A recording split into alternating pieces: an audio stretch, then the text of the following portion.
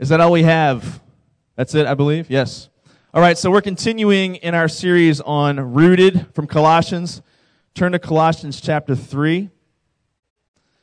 Colossians 3.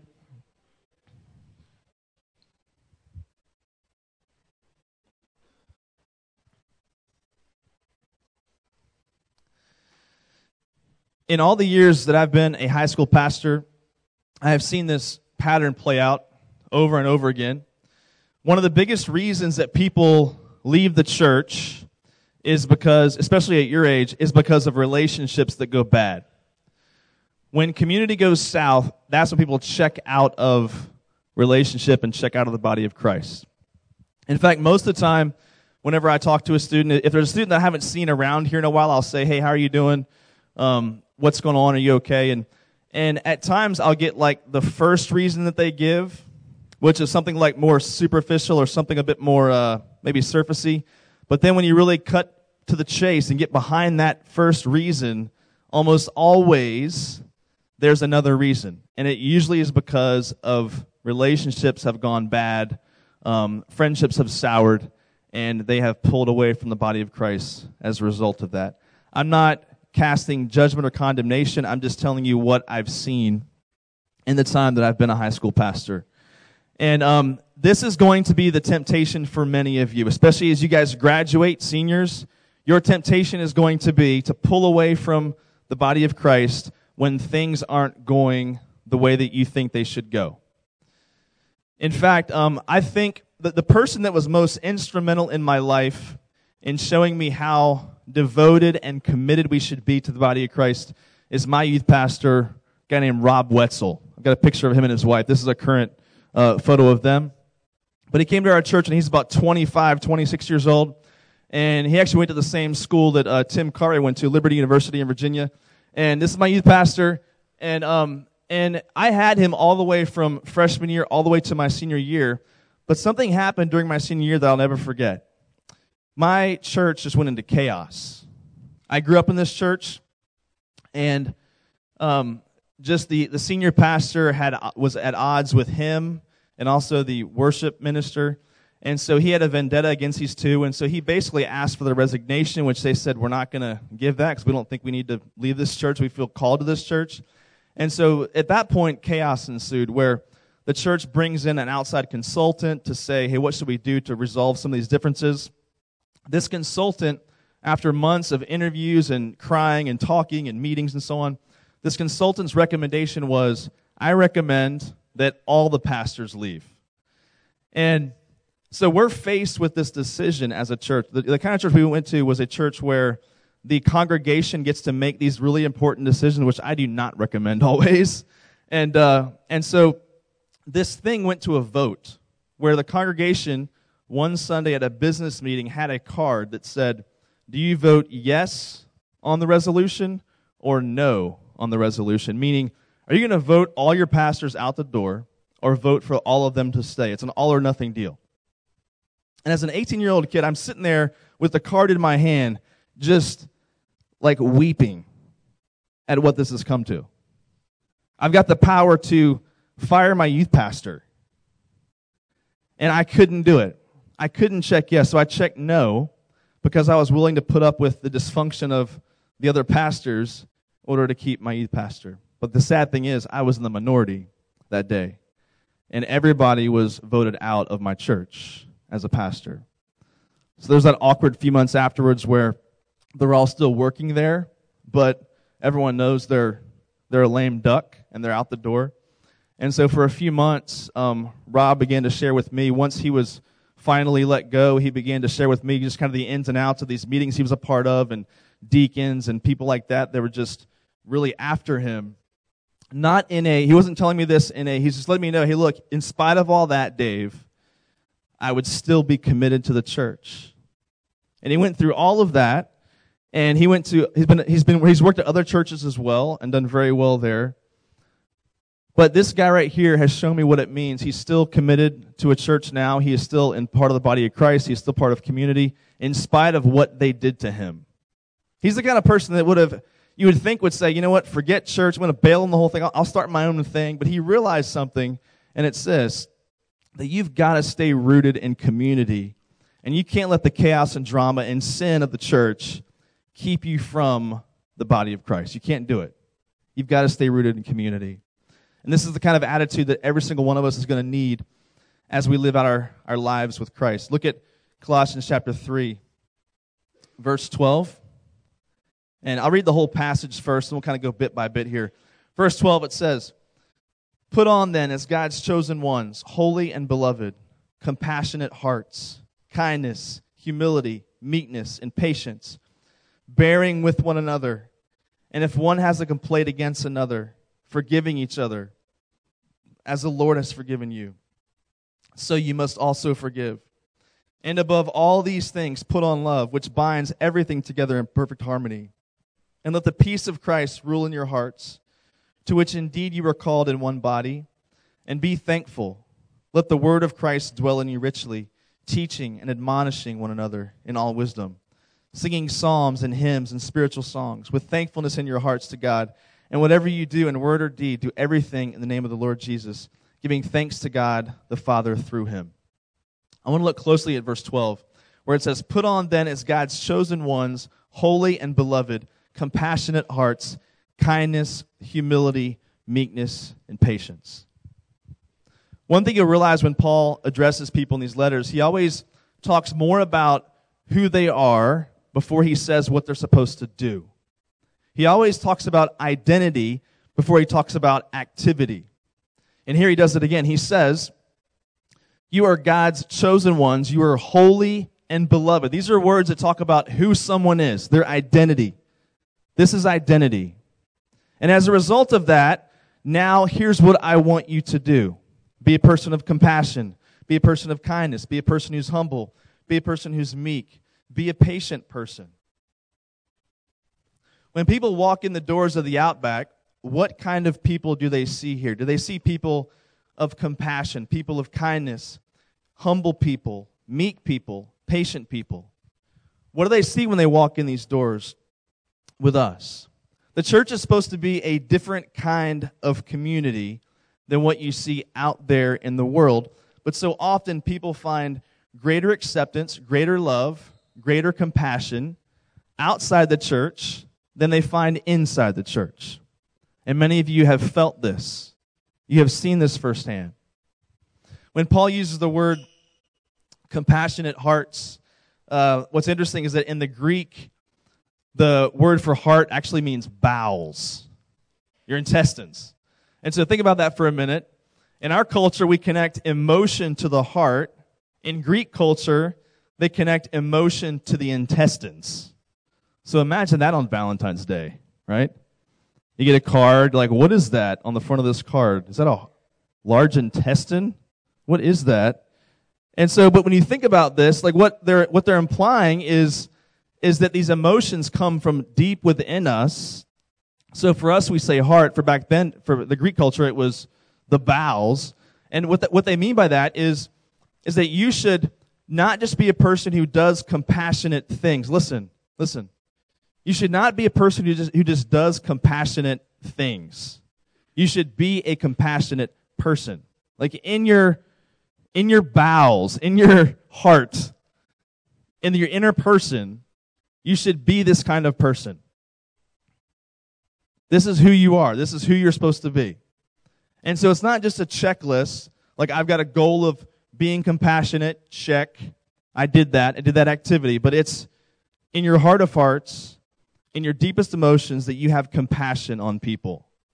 So when people walk in this building, do they see people like this? Do they see people that have hearts of compassion?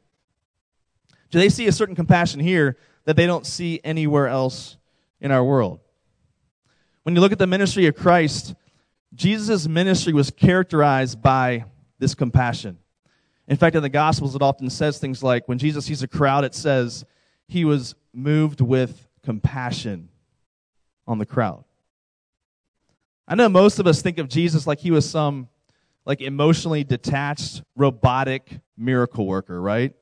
That's how we envision him, like walking around just expressionless, emotionless, just bing, right?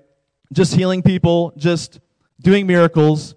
But this is not who Jesus was. Jesus was compassionate. He was moved with compassion, and this is why he did the miracles that he did, that we see in the Gospels. Something else you see from this list, the rest of the list says things like kindness, humility, meekness, patience. Many of these words, when we hear these words in our culture, we think of weakness, don't we? I mean, even the word meekness rhymes with it, so it kind of makes there's a connection there. But when you think of these words, most of us think of someone who's just weak. They're just kind of there. They're like wallpaper, right? They're not a true person. And I think most of us in our culture, we think of this is weak. It's weak to be this way. But I want to let you know that each one of these things listed here requires great strength and great reliance on Jesus to be these things. It requires great strength to be these things, not weakness. In the world that you and I live in, these things look like weakness. These things are not valued in our culture. If you are this way, the idea is that people are going to just run over you, right? That you've got to stand up for yourself and be a person that is intimidating, a person that people take seriously. And if you're going to be that way, you've got to be not what this list says, but something else altogether. You've got to be intimidating. And so I want you to discuss for a few minutes, just do questions 1 through 4 at your tables.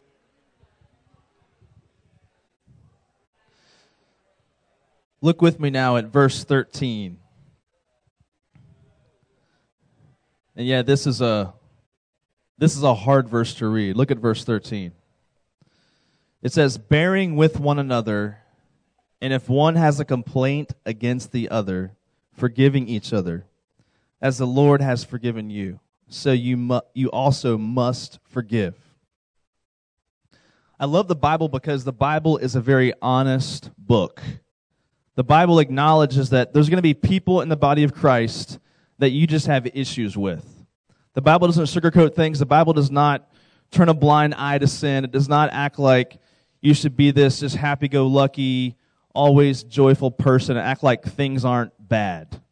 The Bible is an honest book because it says, yes, in spite of the fact that someone has hurt you in sometimes horrific ways, we're still commanded to forgive. And it's a command. It's not a suggestion. It's not a multiple choice, and forgive is like letter E. It is the only option. It is the only choice that we have. And you might say, okay, that sounds good, but you don't know my circumstances. You don't know what I've been through. It's just too painful. I can't forgive. It's too painful. And I understand that. But the thing that we forget is that forgiveness is always painful, isn't it? The cross proves that. Forgiveness is always painful, and there's going to be times where it feels like you are hanging on a cross. Forgiveness is always painful. It was painful for Jesus, and it's going to be painful for us when we forgive someone. When I was in college, you guys know the story. I was working at a church. I was living in a house with a bunch of guys. And we had this really big internship program at the church I worked at. And we had to put rules on things because we're stupid college people. And so one of the rules that we had, and I have the same rule today for my interns, and it makes sense, is I don't allow any male intern or a female intern to hang out alone with opposite sex students that are in high school. And the reason for that is because they're 19, 20 years old. There's a possibility, a small possibility, that someone who's still in high school might like them and that they might like that person, right? Only a couple of years apart. And so just to maintain integrity, make sure we're doing things the right way, and no one's crossing any boundaries. That's a rule that I have. And it was taught to me by the guy that mentored me in Arlington, because that was the rule that we had. And so this one guy came into our house, and I won't mention name, but this one guy came into our house, and I could tell from the beginning this guy was not on the up and up. I had questions about this guy myself. I just wasn't quite sure what it was. But he was there for a few months, and he starts gaining popularity among the students. He's about 20 years old at the time. He's interning. He's working with about 40 students that go to the local Christian school there in Arlington. And in a matter of time, it was very evident that there was a girl that he liked in the youth ministry. And all of us were thinking, like, we got to watch this. And over time, we start to discover that he is meeting this girl and, getting physical with her. And not just violating the rule of don't hang out with them, but going way beyond that. And so this comes to light, and we let the youth pastor know, and he has this big meeting where he comes into the house. He's going to confront this guy, and I'm there in the house myself with the other interns. And so Joe walks into the house. We have this meeting with this guy, and I kid you not, everything in me wanted to pummel this guy. Like, I'm one of these people that wish I had a sister so I could have beaten guys up that tried to date them. That's me. I have this very protective nature when it comes to girls in those situations. And so everything in me wanted just to pummel this guy. So he was kicked out of the house that day. Like, he had to pack his bags that day. Sorry, you're gone. You're out, right? And I didn't see this guy for months. But it was almost like the absence of him not being there just made me, like, seethe with hatred and bitterness. And just, like, I really feel like at that time in my life, I hated this guy more than anything. And I just felt it.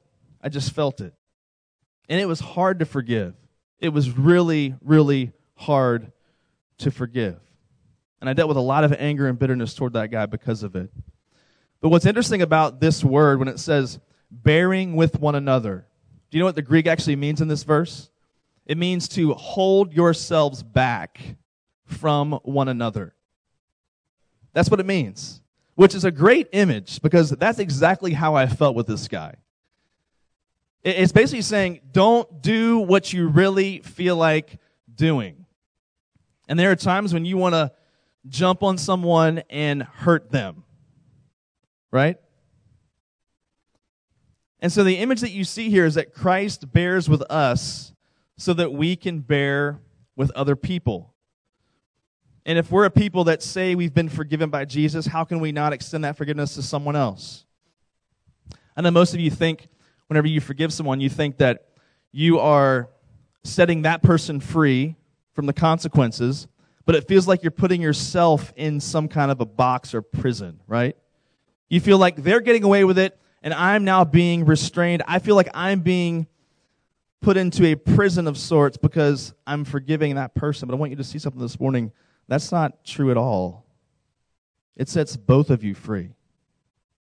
It sets them free to experience the grace and mercy of Jesus Christ, and it sets you free from a life of bitterness and resentment. To not forgive is to put yourself in a prison of bitterness and resentment. Forgiving someone has this sanctifying effect on you, and it makes you more like Jesus. Forgiveness is not optional, it's a command. It's a command. I also know that many of you just wait around for forgiveness to happen magically, don't you? We all do this. We're like, well, if I just feel it in my heart spontaneously, then maybe I'll forgive that person. But if I don't feel it, then I'm not going to forgive them. And we just kind of wait for it to magically happen. But when Paul says it here, this is a command. This is a command. And I want you to know this morning that the issue of forgiving those who wrong you is going to be the primary way that you stay rooted in community. That is going to be the primary way that you stay rooted, is your ability to reflect on the cross, reflect on Christ, His forgiveness for you, and apply that to your life, and you extend that same forgiveness towards other people. I know that for the seniors in the room, when you leave here in the coming weeks, you're going to be tempted to go and you might plug into a church and just attend the Sunday morning service. You might do that. Many of you may not do that, may not even do that. But my encouragement to you is that instead of just going and plugging into a service and just attending a service, because here's the deal. Sitting in a service is easy, right? You sit, you stand, you sing, you hear someone preach, you write down profound things, then you walk out. And that's it. There's not much else required. There's no messiness of relationship. There's no messiness and drama of community. And some of you say, well, that's why I want to do that, right?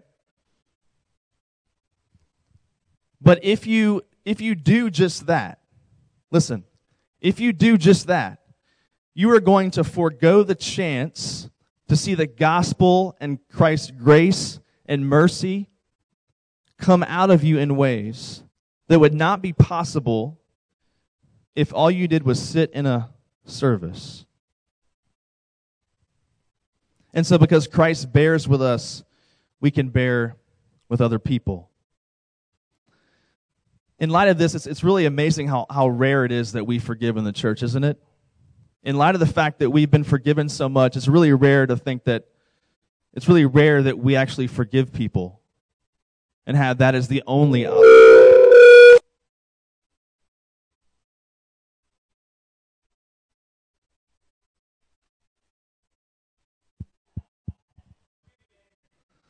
I forgive whoever's in the sound booth.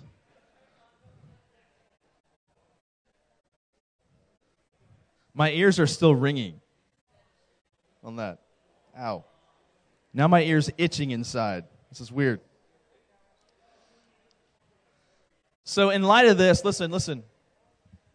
In light of this, it's really amazing how rare it is that we forgive in the body of Christ, isn't it? In fact, some months ago, there was a girl that goes here sometimes, and she said to me, I wish on Wednesday nights we didn't do those breakouts in the breakout rooms. And I said, well, that's kind of the point of Wednesdays is to do community groups. And she said, well, I don't like the girls in there. And I'm like, well, so we're just going to be individuals, just sit in a chair, listen to someone speak, and walk out. That's how we're going to do it here? That's not community, right? And so I acknowledge that we're going to have fewer people who want to do that because the nature of it is just different, and it's harder, and it's awkward, and it's more dramatic, right? It's more chaotic. I understand that. But to me, what we gain from that is better than just having a crowd of people that just come in, take in from the stage, and walk out the door. I know that's easier, more efficient, less messy, but that's kind of the point, is to put you in situations where, yeah, it's going to be hard. And you got to deal with her. And you got to deal with him. That's kind of the point of this. And one thing I want you to understand, guys, is community is actually easier in high school, I think, than as you move on. You might be surprised to hear that. But what I mean by that is, when else in life are you going to spend all day, every day, with 2,000 of your closest friends, right? And if you can't do community in high school, then how are you going to do it when you get out of high school and into college? If you can't function as a healthy person and learn the pattern of forgiveness in high school, how can you do it once you get out of high school? Because some of you have this idea. You think, I can't wait till this part of life is over because it's so full of drama. I can't wait till I get on to the next thing. And that kind of person, I guarantee you, will not stay rooted in community because they think everyone else is the problem. They don't realize that they own part of that themselves. And you will not stay rooted in community if that's your attitude while you're here in high school. Now here's the hard part. In verse 14, Paul says something in addition to all this. He says it's not just enough to put up with and tolerate each other, but because that falls short of what Christ actually does for us. In verse 14, he says, and above all these things, put on love, which binds everything together in perfect harmony. And let the peace of Christ rule in your hearts, to which indeed you were called in one body, and be thankful. And so Jesus has the nerve to expect us not just to do these things as an activity, but to actually love people. He has the nerve to actually say, yeah, you should do all this out of love. All this should be under an umbrella of actually loving people. And this is actually a command. And I know that many of us, when we think of the word love, again, we think of it happening magically, right? We think always in the sense of like romantic love, so we apply that in a sense to our friendship and think, well, I just like who I like as friends. I can't help that. And I'm not going to try to love someone. I'm not going to That's not a command. It's just, yeah, those that you can tolerate, those that you like, just be in communion with them, but not other people. And so this is a command to love people and do all this out of love. In 1 Peter chapter 4, verse 8, it says, above all, keep loving one another earnestly, since love covers a multitude of sins. What does it mean that love covers a multitude of sins? I'll give you an example. Most of you guys put up with a lot from your best friends, right? I mean, your best friends still wrong you. They still do mean things to you. They still make mistakes. They still sin against you. But the reason why you put up with that is because you love them, right? And so love covers over a multitude of sins, because when you truly love someone, you're always going to be inclined towards forgiveness. You're always going to be okay with forgiving someone that you have affection and love for. The same is true with my own kids. I mean, my kids are almost 3 and almost 6. And when my son messes up, which happens a lot, and he says to me, Dad, I'm sorry. Will you forgive me? Am I going to forgive him? Yeah, because love covers a multitude of sins. When you truly love someone, forgiveness comes more naturally. Look at verse 16. It says, let the word of Christ dwell in you richly, teaching and admonishing one another in all wisdom, singing psalms and hymns and spiritual songs with thankfulness in your hearts to God. And whatever you do in word or deed, do everything in the name of the Lord Jesus, giving thanks to God the Father through him. Now, when he says that you should admonish one another in all wisdom, singing psalms and hymns and spiritual songs, this does not mean life should be a musical for you. This does not mean that you break out in song just in regular everyday life situations. But what it does mean, there should be this thankfulness that comes out of you just naturally as a result of what's been done for you, and that should be a consistent part of who you are as a Christian. But I want you to focus just on one phrase. He says in verse 16, he says, admonish one another. You cannot admonish one another. Look what it also says, you should teach one another. Most of you think of Dave does the teaching, the leaders do the teaching, we do the receiving. What he says in this verse is opposite, right? He says, you teach one another. You admonish and teach each other. And this should be happening in community. And I will tell you that exhortation in that verse can't happen if all you're doing is going and sitting in a service on Sunday morning and that's it.